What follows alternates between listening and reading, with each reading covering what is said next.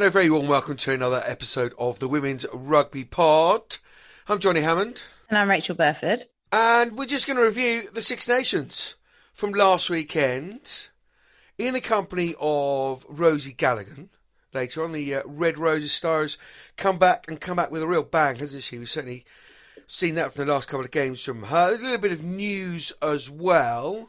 But first of all, and far more importantly, how are you, Rachel Burford? How's Burford Towers and the building works? Oh, let's not go there. I am very good, thank you. It's been a busy week. I went back coaching Girls Rugby Club camp the other day, which I haven't been able to do for a while. So that was really cool, getting back out there with all the girls, and just really, just really fun being back with all the girls, remembering that, you know, how much they love the game and how important it is that we keep, you know, looking after our community and doing lots there. So that was really cool. I did a full training session last night with the club. So finger all bandaged up and splintered up. And honestly, that's like nothing. It looks like a bit of like peeling skin when you've been on holiday and you clearly not looked after your skin in the sun. Yeah, if you are about to sit down and have your lunch for dinner, we do apologise for the graphic description of Rachel Burford's dislocated puncturing finger. Anyway, no, that's very good news. Very good news, I suspect, for Harlequins. They are delighted to have you back. How's your week? Lovely. Had a little espresso trip over to France for a dear friend's wedding, and it was just magical. I love France as I know you do, and love the language. Love the language. All over the language now. But no, it's just magic in a monolithic church in a cave that was 2,000 years old, and drinks in a town square, and the venue was just amazing. So yes, hence I'm a little croaky, ladies and gentlemen, this morning. Flew in late last night. But commitment to the Women's Rugby Pod. Speaking of commitment, Berth, we'll get to Rosie in just a second, but I think it's only right to start with the committed news from the Italian Rugby Union in the last few days. Have announced a professional contract, 25, I believe, for Italian players. It's just another step in women's rugby journey, isn't it? Yeah, it really is, and I think it's awesome to see Italy take that leap. And you know, I personally know that it's not just suddenly a knee-jerk reaction to what's going on in the game. They've been working on this for a long time now. It's been on their radar to create this for their women, and I think since all the changeover, it really gave the kind of length and the detail to then get it across the line. And so, I'm made up for the players. I know that it will mean so much to them, and again, it now puts some pressure elsewhere, and it shows that that's the only way that the game is going at the moment. Not saying it has to look a certain way. It doesn't need to look like the Red Rose way or the Black Ferns way or the way that Wales have done it, but the way that you're going to have to start paying your players in order for all the expectations that we have on players nowadays. We need to start supporting them properly. And I'm so pleased that Italy have taken that leap. If your expectation is here as a union, that's also driven by fans, isn't it, as well? But if your expectation is here and you're playing amateurs against professionals, it just doesn't work. And we can't keep expecting.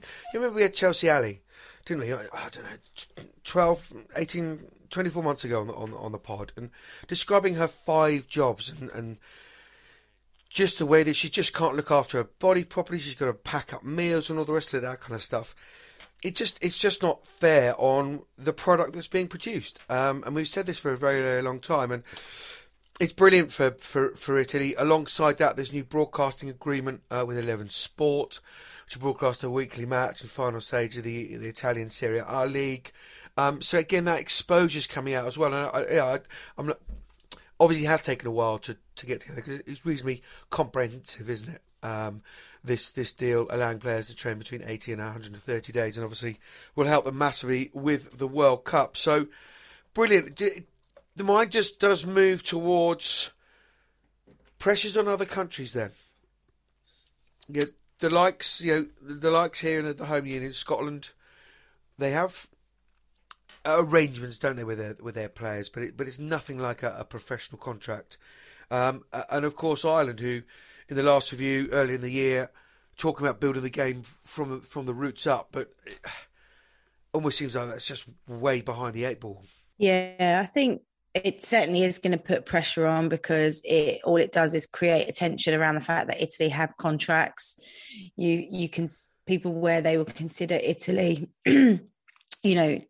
having not been as successful in the Six Nations as some of the other nations who aren't professional or have some form of professional contracts in place, that's naturally going to increase pressure. It's going to externally, people are going to start talking, well, what are you going to do now, Scotland? What are you going to do now, Ireland? We're all waiting. And that pressure, I think in the past, would go away quite quickly. But there's a lot of people that are sticking their heels in nowadays and not going, oh, okay, fine, we'll go another year without any support or adequate support. And that's just not the case anymore. There's a lot of people out there that feel really strongly about this, whether it's rightly or wrongly or done in the right way. They stick their heels in and they keep talking about it. And so, that pressure won't go away. No. Absolutely, the chatter is there, isn't it? And it's obviously been at that chatter for a long time, and it's great that these things are moving on, and can only be a good thing. And whether it's through pressure or whatever it is, I think Scotland and Ireland have to follow suit. It's just not acceptable anymore. They would consider themselves larger unions than Italy. And if Italy can progress and understand the nature of the way that rugby is now, I think Scotland and Ireland, it's almost embarrassing, isn't it? The fact that they aren't there. So, no, fingers crossed, but I was going to say bravo to Italy. I don't know what well done in Italian is. Hold on, shall I ask Alexa? You could do that. I mean, I know you'd know straight away what they'd be in French. We all know that. Now you're trilingual. You're on mute. Well done. Italy. So that's Italy done and dusted. Well done them. We'll come to their game in just a second. But England, let's go through the results from round 3 of the Women's Six Nations. England 58, Wales 5 at a packed out Kingsholm. Over 14,500. Record for a Red Roses game. It was held back in 2010 at your home ground at the Stoop, the Women's World Cup final. Ireland 29, Italy 8 at Musgrave Park. Scotland went down to France 8-28 at Scotstoun. So no games this weekend. Round 4 continues on Friday the 22nd of April. Wales against France at Cardiff Arms Park. A little night game there. They like a little night game, don't they, in the capital. Saturday 23rd in Parma. It's 7:20. Italy hosts Scotland. And on Sunday 24th, England take on Ireland at 12 noon at Leicester Welford Road. Without further ado, let's get a lady who's been at the centre of those 3 games so far for the Red Roses. One of your teammates at Harlequins. Here's Rosie Gallagher. I'm Sarah Hiddenay, and you're listening to the Women's Rugby Pod.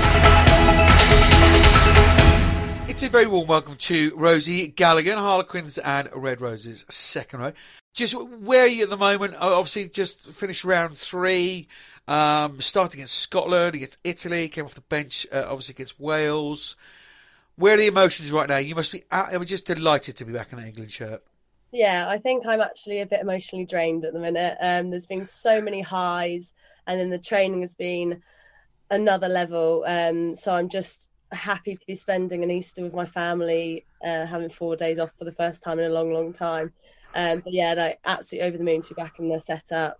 It's been an incredible journey so far, and we've still got a few weeks to go. So fingers crossed, stay in the mix and get to that Grand Slam title, hopefully. Who knows? When was your last involvement there? How long ago was it? So previous to this campaign, it was 2019, Six Nations, which was February. So yeah, I think it worked out over 1,000 days between the first and the second. But I've just been saying to everyone really that the second has been a lot sweeter just because of the setbacks that I did have. So obviously getting your first cap is a phenomenal feeling, but this second cap for me has just been a completely different feeling and a completely different experience. Yeah, I mean, I heard some long time between first and second caps, second and third caps, but that is right up there. Look, we'll talk about the game and the game so far in the Six Nations. But you mentioned there the journey. I just need to know. You go back into that camp. Was it like putting an old pair of slippers back on, or that's 3 years? Were you slightly tentative about it? Bit of both. Yeah, I think so. I think I was nervous, but I also felt that my club performance I just started loving rugby again, I think, and I felt like I was actually performing on the pitch. So I think in 2019, if you'd have asked me about going into camp, I would have been really grateful for the opportunity, whereas this time round, I feel like I've put the work in to get back to where I am and to be able to put my hand up for the opportunity to play for England again. Yeah, well, 100% you have. And is that change of club, was that important in a sort of reinvigoration of where you are? Perhaps I don't want to put words in your mouth, but perhaps you wanted to sort of park that 18 months, 2 years, and we'll just touch on that in a second if we may. But just park that up, go to a new club, start afresh. Right, here we go. Goal is England and World Cup and all the rest of it. Yeah, definitely. I think I just stopped loving rugby. I found it really, really hard to get back into it, both mentally and physically. It is just one of those things, and I think I just knew for myself I needed a bit of a change. I needed to be able to reinvent myself and be able to put the Rosie that I wanted to be on the pitch. I just didn't feel like I could get that at Saracens at that moment in time. So after having a chat with Gerard and telling him about my goals and objectives and how much he wanted to get behind me and support that, I thought moving to Quins at the time was the best option for me, and I think that really is the reason why I've been pulled back into the setup. Yeah, Bertha obviously can't join us for this chat, but she says that personal element with Gerard is huge with him. He's very good at backing the person as well as the player. Utterly the way it should be, shouldn't it? Really. Just did you ever think in your darkest moments? We're talking about really, really sick with meningitis, wasn't it? Did you ever think, well, that's it? I just need to sort of put the boots away, and I'm never going to get them out. I didn't think that with meningitis. With meningitis, some injuries as well. Yeah, with meningitis, I knew that it was something that I was just going to have to really take every day as it came. It was more so with my ankle, with the frustrations with one day you'd feel like you'd made 10 steps forward and then the next day 3 steps back. For me, the injury post meningitis was the hardest bit. I felt like I was in a big hole where I just started getting back onto the pitch, trying to convince everybody that I was fully fit, ready to go. And then I just remember being on the floor on gas and air being like, okay, Rosie, this is now your time to actually just fully put the boots down, fully get fit, fully get healthy, and like they all say, hopefully have a strong comeback. And I don't think I had that strong comeback straight away. It definitely took a lot of mental resilience to try and get back to the happy chappy that I was on the pitch prior to it. But yeah, it's all a journey, and I'm grateful for it. It's taught me a lot of lessons. Yeah, I remember you come back and doing the ankle and announcing it. I think it was on the pod here, just being absolutely gutted for you. Anyway, look, let's start looking back quite so much, because I think everybody that knows you be delighted to see you back achieving it and playing the kind of rugby that they know you can. But for me, and I know speaking with Berth about it, just think your game's gone to another level. In this Six Nations. Stop blushing. And tell us, I mean, do you feel that? Do you feel your game has gone on, and where do you think you've built your game up? I think I've actually surprised myself, in all honesty. The first week of camp, I just said, you know what, I'm going to put my hand up, I'm going to train as hard as I can, and if I get an opportunity, then happy days. But actually, now that I'm couple of weeks in and I'm looking at getting a 5th cap now, I wouldn't have expected that at the start. So I've just really started enjoying rugby again. I've spent a lot of time with the S&C at Harlequins, just really hammering down on my fitness. That's always been something that I've had to work on. And then just getting strong, learning from people, learning from the likes of Abby Ward, like that's been great. Got the likes of Zoe Allcroft coming back and set up as well, and she's been really supportive with anything that I've needed. So just like actually being confident enough to ask people for help, ask people for support, and put myself first and make myself a priority. Yeah. No, it takes a lot of strength to ask for help, and we'll just generally ask questions, I suspect, in that kind of pressured elite environment. Let's go back to last weekend then. How phenomenal, because I guess you're in this perfect situation. You did all the warm-up in front of the crowd, 14,500, record crowd ever. You're part of history. And you got to sit on the bench and kind of absorb it all in before you then sort of entered the field and played your part. How awesome was it in the build-up, the walk up to the pitch, all the rest of it?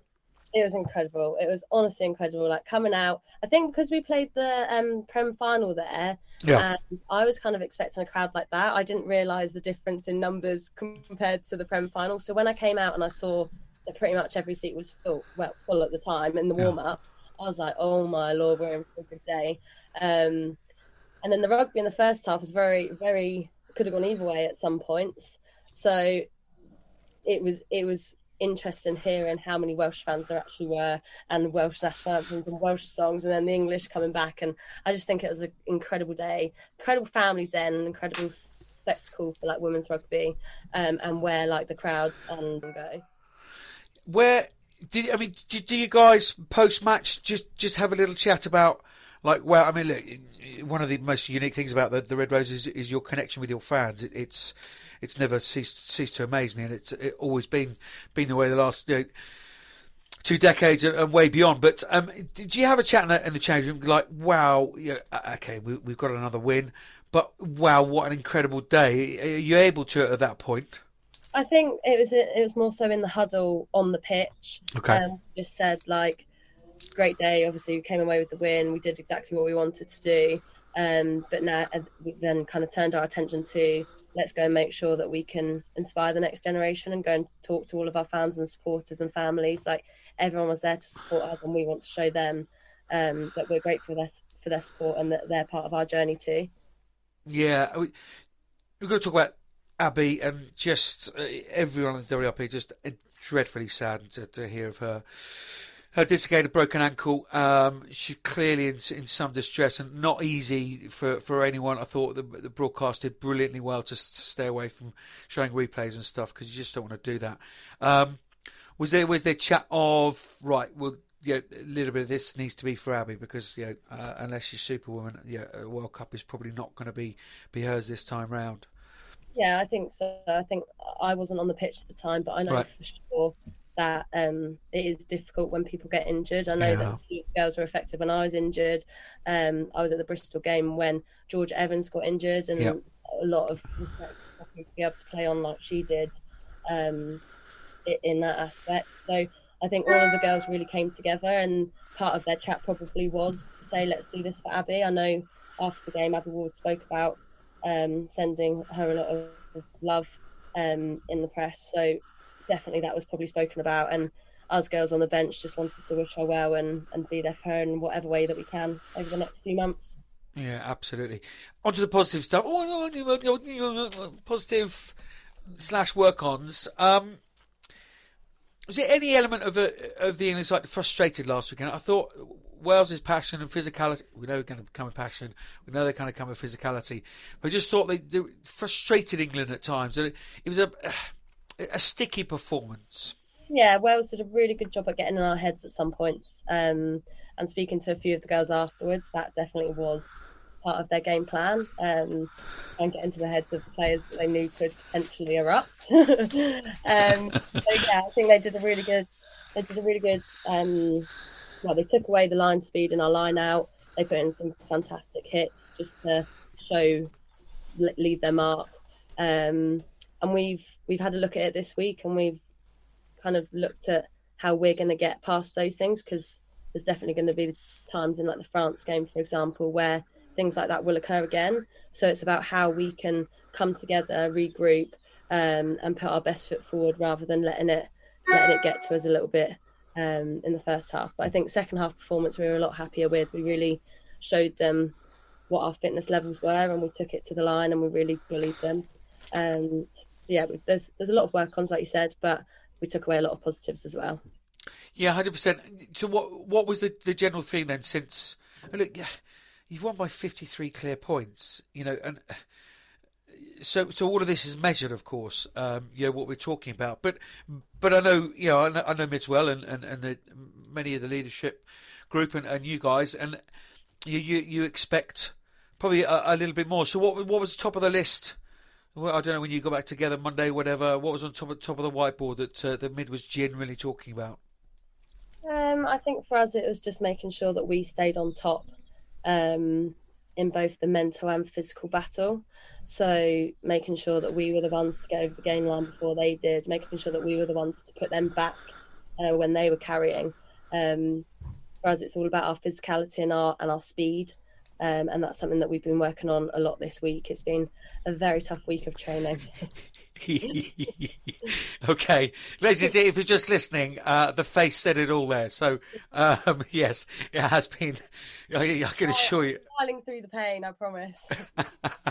But the benefits may well be worth it. And we move on to Ireland. What are you expecting from them? Have we been spoken about this week yet, or do we tuck in come post Easter eggs Tuesday? Yeah, we haven't spoken about them yet. This week was all about us. Okay. I think the clips will go out this weekend for people to have a look at, but next week we'll be focusing on Ireland, with also a broader look into the future for the France game as well. I think the next game is really going to put us in good stead going into the France game. So Ireland have played some really good rugby, but also there's areas of inexperience that we're going to probably look to exploit. So yeah, I think they'll put up a good fight, and hopefully we can make this our week. We can put everything together, the little bits and bobs that need to come together to make it a really good game for us. Yeah, I mean, and a very strong second row pairing. Nick and Friday, Monaghan in there, who's been on fire, hasn't she? Do you relish a kind of challenge like that?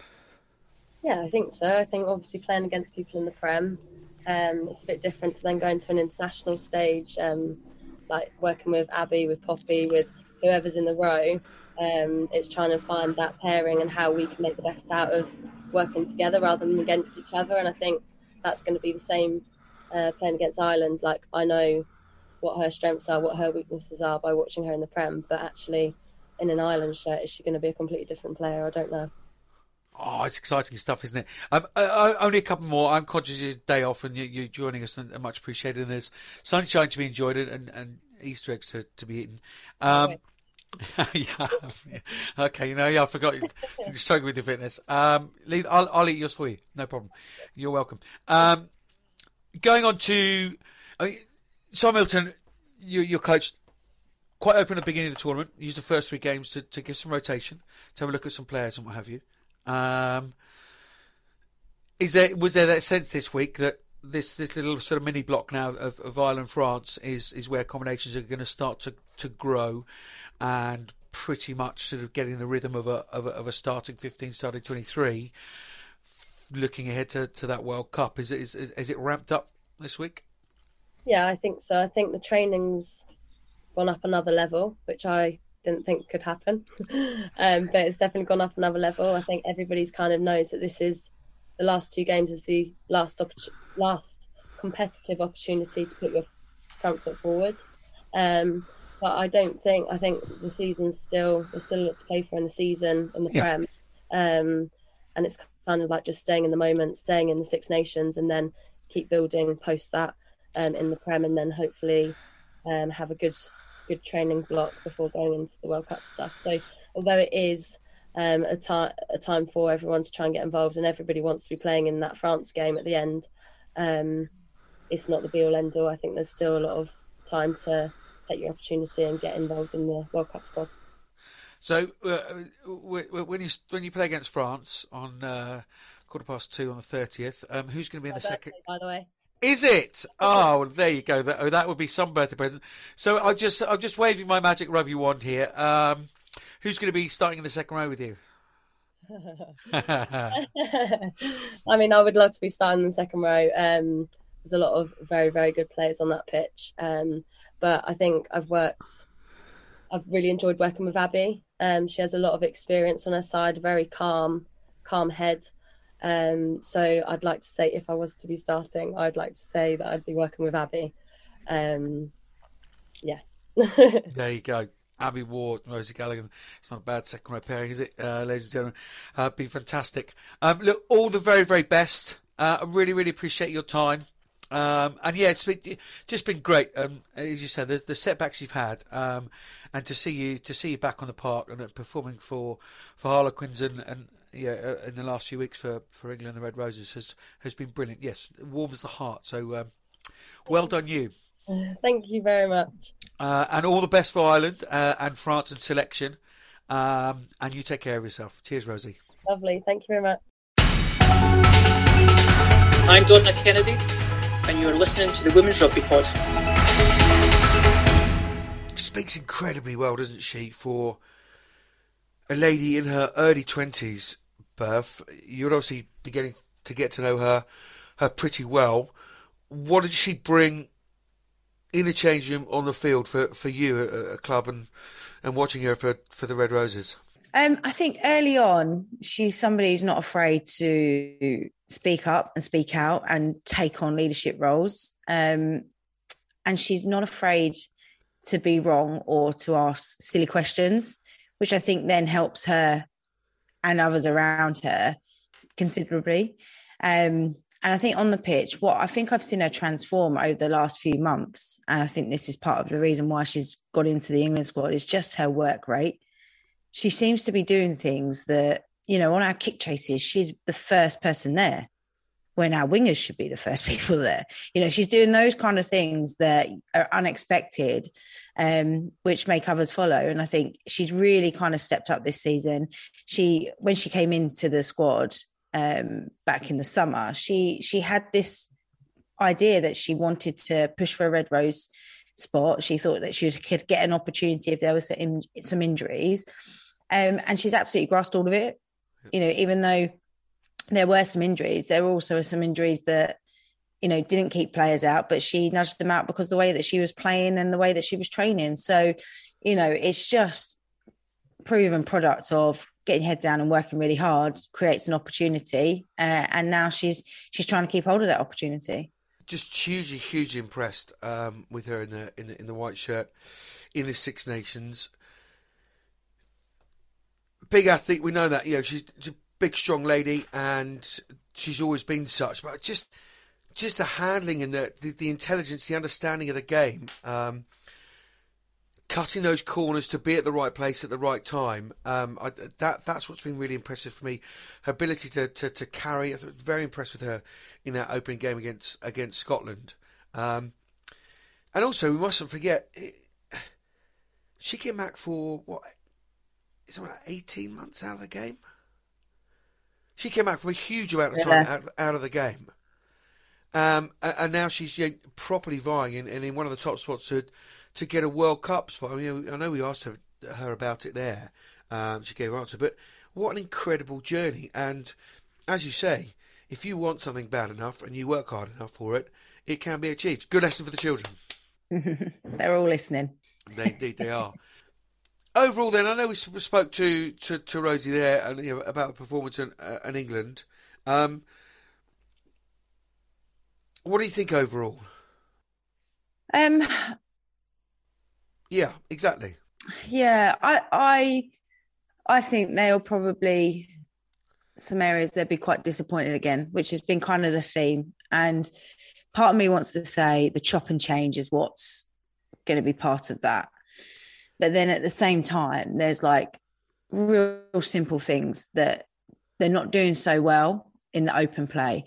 I think their exits are excellent. Their set piece has come on by miles.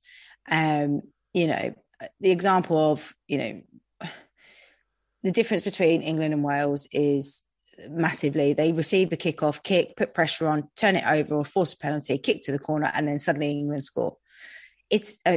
Wales could not do that. They couldn't exit. Their attacking structure couldn't break down England. And for me, you know, I want to see this England team really light up. The talent that they have is unbelievable. It genuinely is. But I don't feel like we're seeing it enough. We saw Emily Scarrett one line break. Yeah. You know, and I think that has a bit to do with, you know, Amber Reid coming on, just staying really square, moving, letting the ball do the work. I think we've got these fantastic players that want to do the work themselves because they're so talented, footwork fend, they've got the pace, they've got a step. But sometimes the ball can just do the work itself. And yeah, I mean, it's a comprehensive win, isn't it? Again. However, I think they've got more. I think they've got so much more that we're not seeing yet. I was frustrated. I came around disappointed. It's 58-5. You know, I know, yeah. England beating Wales. For any Englishman, I mean, if that was the other way around, the Welsh should be utterly delighted. I mean, I've got a foot in each camp, so I'm not too bad. But yeah, I was kind of frustrated. A couple of line-outs went a begging. That was minimum 10 points, so that's 68. And a team who we mentioned it 2 weeks ago. Wales can't exit. The length of kick just isn't good enough. And I know Robin Wilkin came in there and to try and fix that, but she's the only one. You know, Hannah Jones, Karen Lake don't particularly have particularly strong kicking games that I've ever seen, and therefore all that responsibility is on the half backs. To kick the ball, and they just don't get, even if they get a penalty in there in 22, they're barely outside the 22, 5 metres outside the 22 for England to try and put pressure on again. Yeah, I don't understand why they're not giving Cakey George an opportunity, who hits 50-22s for fun at Gloucester Hartbury. Like, I don't know. I agree. I thought when she came in the squad, I thought, you know what, like, try her. That's the one thing. Like, if you actually looked at Wales, like, their set piece was pretty good. Yep. Like their driving line out, which has been really successful for them in other games. But the difference in other games is that maybe you can get away with it being a little bit further out. If you're not getting that into the 22 or 5 metres off the try line, then England are going to be able to defend it and break it down, whereas maybe some other teams can't, and that's why they got their success there. But, you know, just pin teams, and that's what Cakey George can do. And you've got that because it's a very settled side. You know, if you start Kira Bevan at 9, a hugely experienced player, great communicator, Karen Lake, Hannah Jones outside in the centres. You know, there's plenty of experience in around Cakey, I believe. Cakey, yeah, but also, like, it may not have the experience of playing internationally, but she's a starting player at one of the top clubs in the Allianz Premier 15s, which arguably is pressure every single week that she deals with and gets her team out of a hole a number of times. So, you know, like England have, they've used the Allianz Premier 15 as a performance indicator for players. Rightly so. And we haven't quite seen that directly there with a 10 that's delivered multiple times. And she's not just a kicker. She can pass the ball really well. She's got a bit of a step on her. She's a bit of a size, so she can carry as well. So she kind of has different elements. And, you know, I think it's a shame that they didn't give her a shot, especially when they're doing so much rotation this weekend. Yeah. You know, if they see as Elle Snowsill as their starting 10 and she's the number one, fine. But why not put Cakey George on the bench, give her a shot to come on for 15 minutes in a game they knew they probably weren't going to win, but they wanted to test England, and they did. They've made England make a lot of errors in that first 20. And I think if they didn't have that big break and play, then they may have been able to keep hold of that kind of momentum and that frustration within England. But yeah, I can't see them doing that now, though.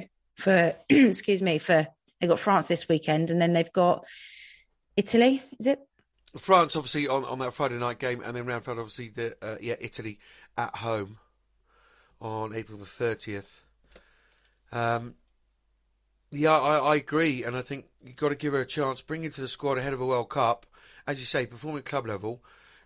Give her a chance in an international shirt, because you're not going to find out for a World Cup, are you? And then possibly, Robin Wilkins could play fullback. Kayleigh Powell is a devastating runner. Possibly put her on a wing, and then you've got a couple of 10 type options, and you've got a couple of kicking options, and that really, for me, is the biggest piece of the jigsaw for Wales to sort out. Yeah, and I think you could see that England's game plan, they knew that. You know, they can't exit. Or if they do, they don't go very far, and we back our line out. You know, so in England's mindset, it'll be like, right, let's pin them, either get the ball back from a penalty or a turnover, because they're always going to run it back. Caleb Powell's one of the only players in the whole Six Nations has the stats for running back, not kicking back. And so then suddenly they've got a set piece, either in their half or just in Wales half or on the halfway line. So it's happy days for them. And you could see that's what they were doing. You can see it just set up to do that. And yeah, it's just disappointing that they didn't use that opportunity, or even Flo Williams, who has had a bit of experience as well. Caveat to that, and if you knew nothing about Wales and had never seen, and you saw a game from 12 months ago, last Six Nations and this Six Nations, it just looks, I mean, it's just pretty much the same players, but it looks like a completely different side. Yeah, I think naturally, like, they're fitter, so they've got more in their tank, in the engine, but just more organised. They know their roles better. They understand that they've got great clarity around that. And, you know, I think a lot of that is definitely from Wales, but it's also from playing at the level of the Allianz Premier 15 as well. So, yeah, I think their set piece, like I said, I think it was really strong at times against England, and at other times it wasn't. So, yeah, they definitely look like a different side. The result probably doesn't reflect that, and people looking, oh, well, obviously it's the same. But let's remember, England have kicked on so much as well. So it's not the same England playing against Wales with when Wales have kicked on. Like, England have kicked on tenfold since last Six Nations. Yeah. So with that in mind, they were worlds apart. They were hugely competitive. You know, at times, I think in the first half, they didn't even get into England's half. They were just pinned the whole time, but they absorbed a lot of pressure. And so, you know, I think there are obviously clearly so much more to go. But what I don't want Wales to do is get in this trap of we're on a journey the whole time, because then at what point does it become not a journey? And at what point does it go, right, we are ready now. This is about our performance. We have the ability, we have the players, we have the contracts to really make something of results. Because I think I've seen that happen in teams where they go, oh, we're just developing players, or this is a development phase, and it stays with you, and then suddenly it becomes the excuse. So I'd like to think that, you know, and this is a bit another disappointment of why there wasn't a bit more of a rotation with some new players, like an Emma Swords as well. Like, why not give some of these players an opportunity before your warm-up games, where you need to kind of know your team leading into the World Cup? Why not have a bit of an experiment of some of these players to then see, and then come into Six Nations, right? We know who probably our 30 are going to be. We've got a few players on the cast, right? Now we go. Yeah, I just wonder whether Ewan Cunningham thought, you know, we've opened up with two. We could probably not going to beat England, but, you know, it's going to be a great occasion, and we'll put our best foot forward, and let's keep it similar and see what pressure we can put on England. I get that temptation. I think possibly against France, they'll like to think that Italy game is very winnable. That France game, possibly there is a little bit more rotation there. Speaking of rotation, Simonton, it's a question I've asked him a long time. You know, where's that divide between having a look at players and actually going, right, getting some combinations going, which I know you're very, very keen on, and one of the best combinations in women's rugby of all time. You and Skaz in that midfield. What's going to be the England team then for you for this next round of games for England against Ireland? We got time. Vicky Cornborough.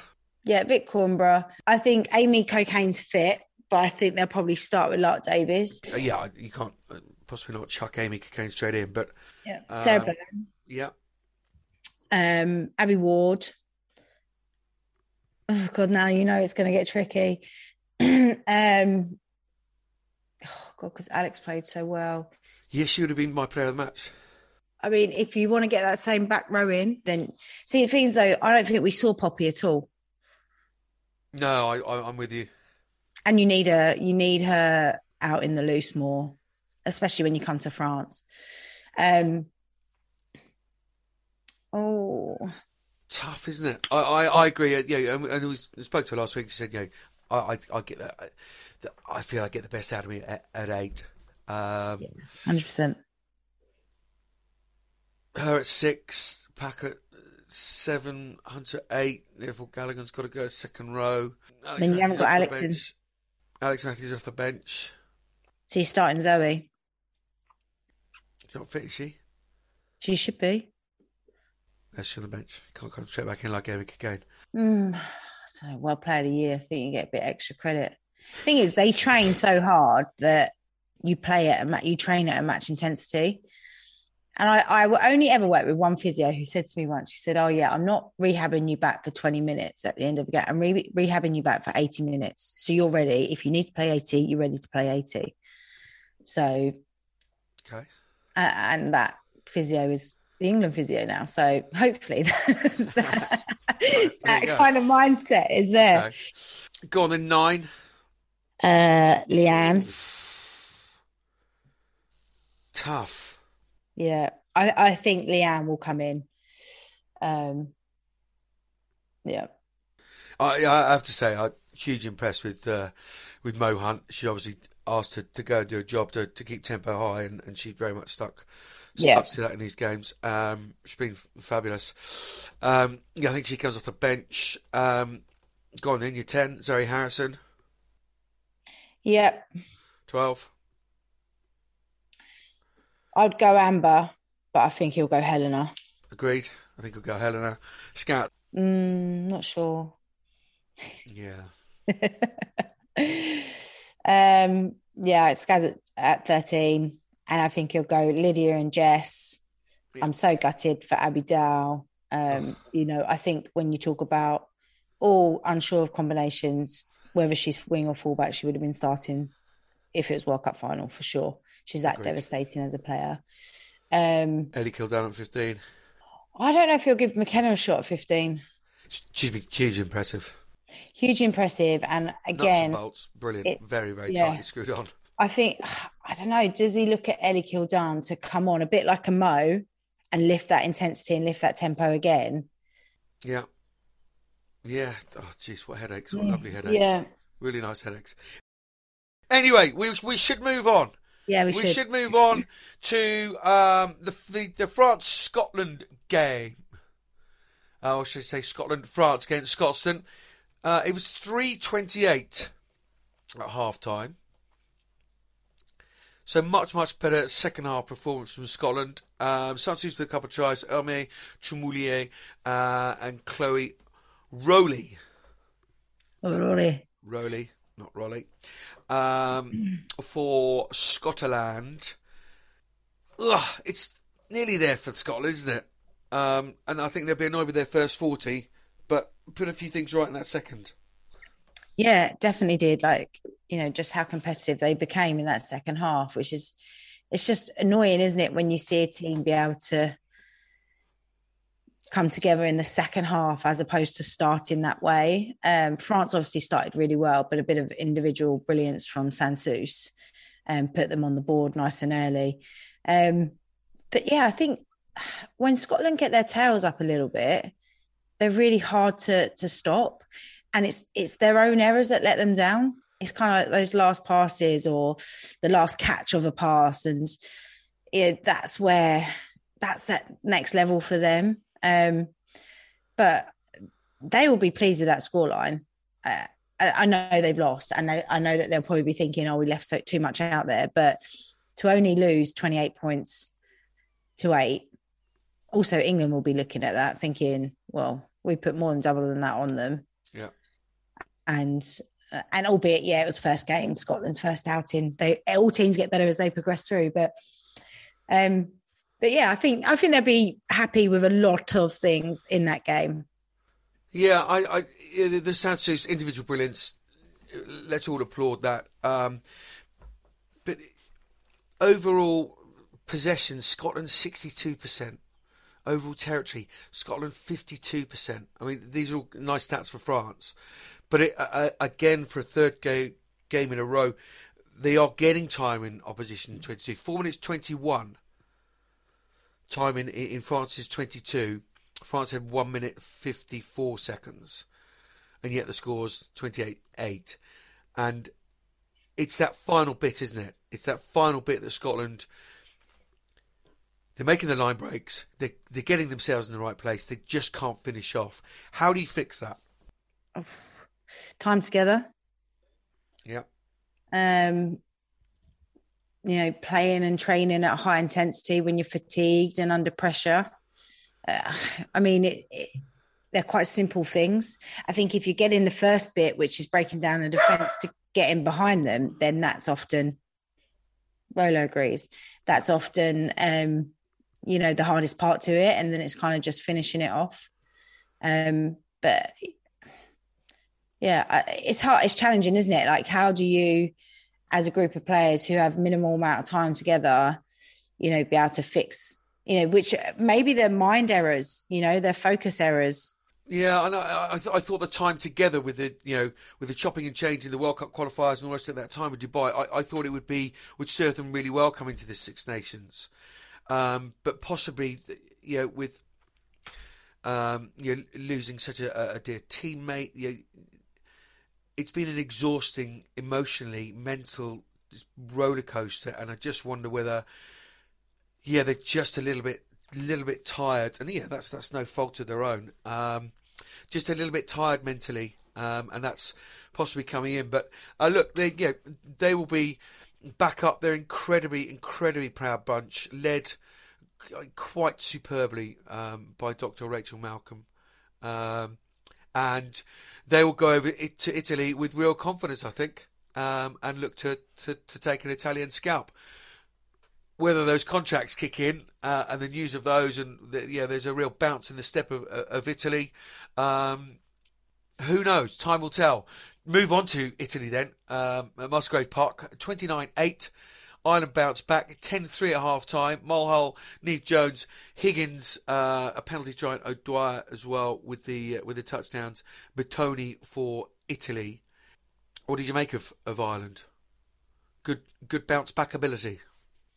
Yeah, I thought it was a good performance by them. And we spoke last week about how actually they could retain the ball really well and they could be quite devastating at times. And I think they did that. They took their opportunities against Italy. Italy, in my opinion, they played pretty poorly. Yeah. They really never got into the game. It's a little bit like that England game. They never really took an opportunity, or it was bizarre. It was a little bit like, felt like, oh, we'll get one, or we'll get one on the something will happen.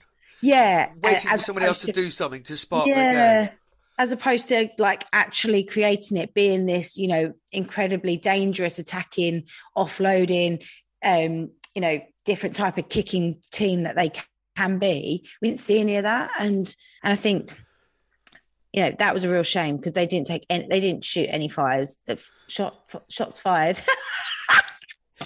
How's the wedding for you? Yeah, still having a drink or two. From some incredibly hopeful shoots in that France game. It may have been 39-6 against France in round one, but there was a lot there. You thought, that's a really, really good first step for them. Tough, probably the toughest opening to the Six Nations away in France, but actually that's a stepping stone, and they can move on from that. But we just haven't, as you say, seen them fire any shots. I don't know kind of what's going on in the background, and whether the contracts, whatever, just sort of milling about, and whether that was sort of had any effect. But it was a shame to see that again. And I think Stacey Flood in the second half, the way that she completely kicked it. Again, we talked about this being an England weapon, which it's a shame that I don't think Stacey Flood will be available for the England game. But that's a big difference territorially where you can play. And she was brilliant. She had a 50-22, a couple of kicks over to the corner, just relieving pressure, not giving it. And then all of a sudden, we're back here again. And And that's the difference of being able to like just turn a team constantly. And I think, actually Italy had a lot of possession, and, they had more passes than the opposition. They had more possession than the opposition, but their defense was the next level. Like, their defense was brilliant. It was double tackles, back on your feet, double tackles. I mean, they went down to 14 players at one point and still managed to hold Italy out. And maybe that's been a bit of a mindset shift for them in this coming week. It was more about how they're going to defend against them. Yeah, no, I wouldn't disagree. No, I was impressed with Ireland. Yes, and hopefully we have an Irish guest on next week. If not the top man himself, Mr. Greg McWilliams. Well done, Ireland. Good victory for them over Italy. And yeah, they will go into that game against England. Yeah, probably that's some of those 7 stars, which is going to change that back line hugely. But we're seeing now, what Ireland can do, and they can throw a chance for the win, can't they? Because not involved in this, in the World Cup. And actually, therefore, they've got another 4.5 years to build for the next one. So, the impressive stuff from then after that disappointing last round against France.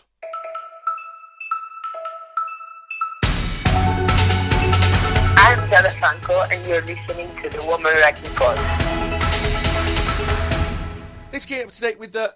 Not a huge amount of news. All the focus on the Six Nations, but just a little bit of news from around the world. Brilliant! The Under-18s festival has been going on up in Scotland. Here are the results then. Wales 24 over Scotland. England beat Ireland 17-12. Wales beat Italy 14-0. France 26-0 over Ireland. 0-0 draw between Scotland and Italy, and then France beat England 29-7. And some fixtures this weekend from the Premier 15s Cup. Semi-final number 1, Sports Park. Saturday, 2 o'clock, Harlequins take on Worcester, while Exeter take on Bristol at Sandy Park. Same time, and that's semi-final number 2. 5th, 6th playoff, Alpas Arena, Friday at 1 o'clock. Gloucester taking on Saracens. Wasps and Sale Sharks women meet in the 7th, 8th playoff, Twyford Avenue, Saturday, 2 o'clock. Harpers 2 Saturday, 9th, 10th, Loughborough take on DMP. Premiership Rugby has announced additional investment in its Project Rugby programme to improve the diversity of women and girls playing rugby regularly. Funding from Asia Sports Foundation and Sport England will enable Premiership Rugby clubs to engage young women from a range of ethnic backgrounds to transition to 200 new female players into local rugby clubs by summer 2022. Bravo. So a couple of weeks ago, the varsity game kicked off and it was a 10-all draw. But that means that Oxford retained the trophy from being the winners the year before. Good game of rugby, is that? And enjoyable to be at Twickenham. Enjoyed the commentary. Did you enjoy your commentary the Six Nations, by the way? I did. I was really nervous, but it was really good fun. I enjoyed it. I bet a little bit of smoke your way, Beth. You're good. Oh, thank you. I really appreciate good energy. That means a lot from you. No, really good energy. When you come in, you lift the pace and the tempo, and clearly passionate and clearly knowledgeable. No, very good. Thoroughly enjoyed it. Thoroughly enjoyed it. Thanks, Johnny. That's it. That's it for another week. It's whizzing by, isn't it? We're round 4 of the Six Nations now. I know. Crazy. I hope the people that won the tickets and the shirt are enjoying those in our competition. That's been great. There are a few interesting chats going on with the WRP surrounding World Cup 7s and 15s and what have you. We'll let you know all about those as and when we have those. But yeah, some exciting times ahead, hopefully, fingers crossed. But it just leaves us to say thank you to Rosie Gallagher, to you, Berth, to Tom, and just another shout. If there's anyone in this incredible time for women's rugby who would like to come and help us out on the WRP, it's not a huge amount of time each week, but yeah, if you've got some skills editing, research, that kind of stuff, then do let us know. We're across all the socials, of course, at Pod Women's Rugby or womensrugbypod@gmail.com. Thank you for listening. We'll see you next week. Until next time.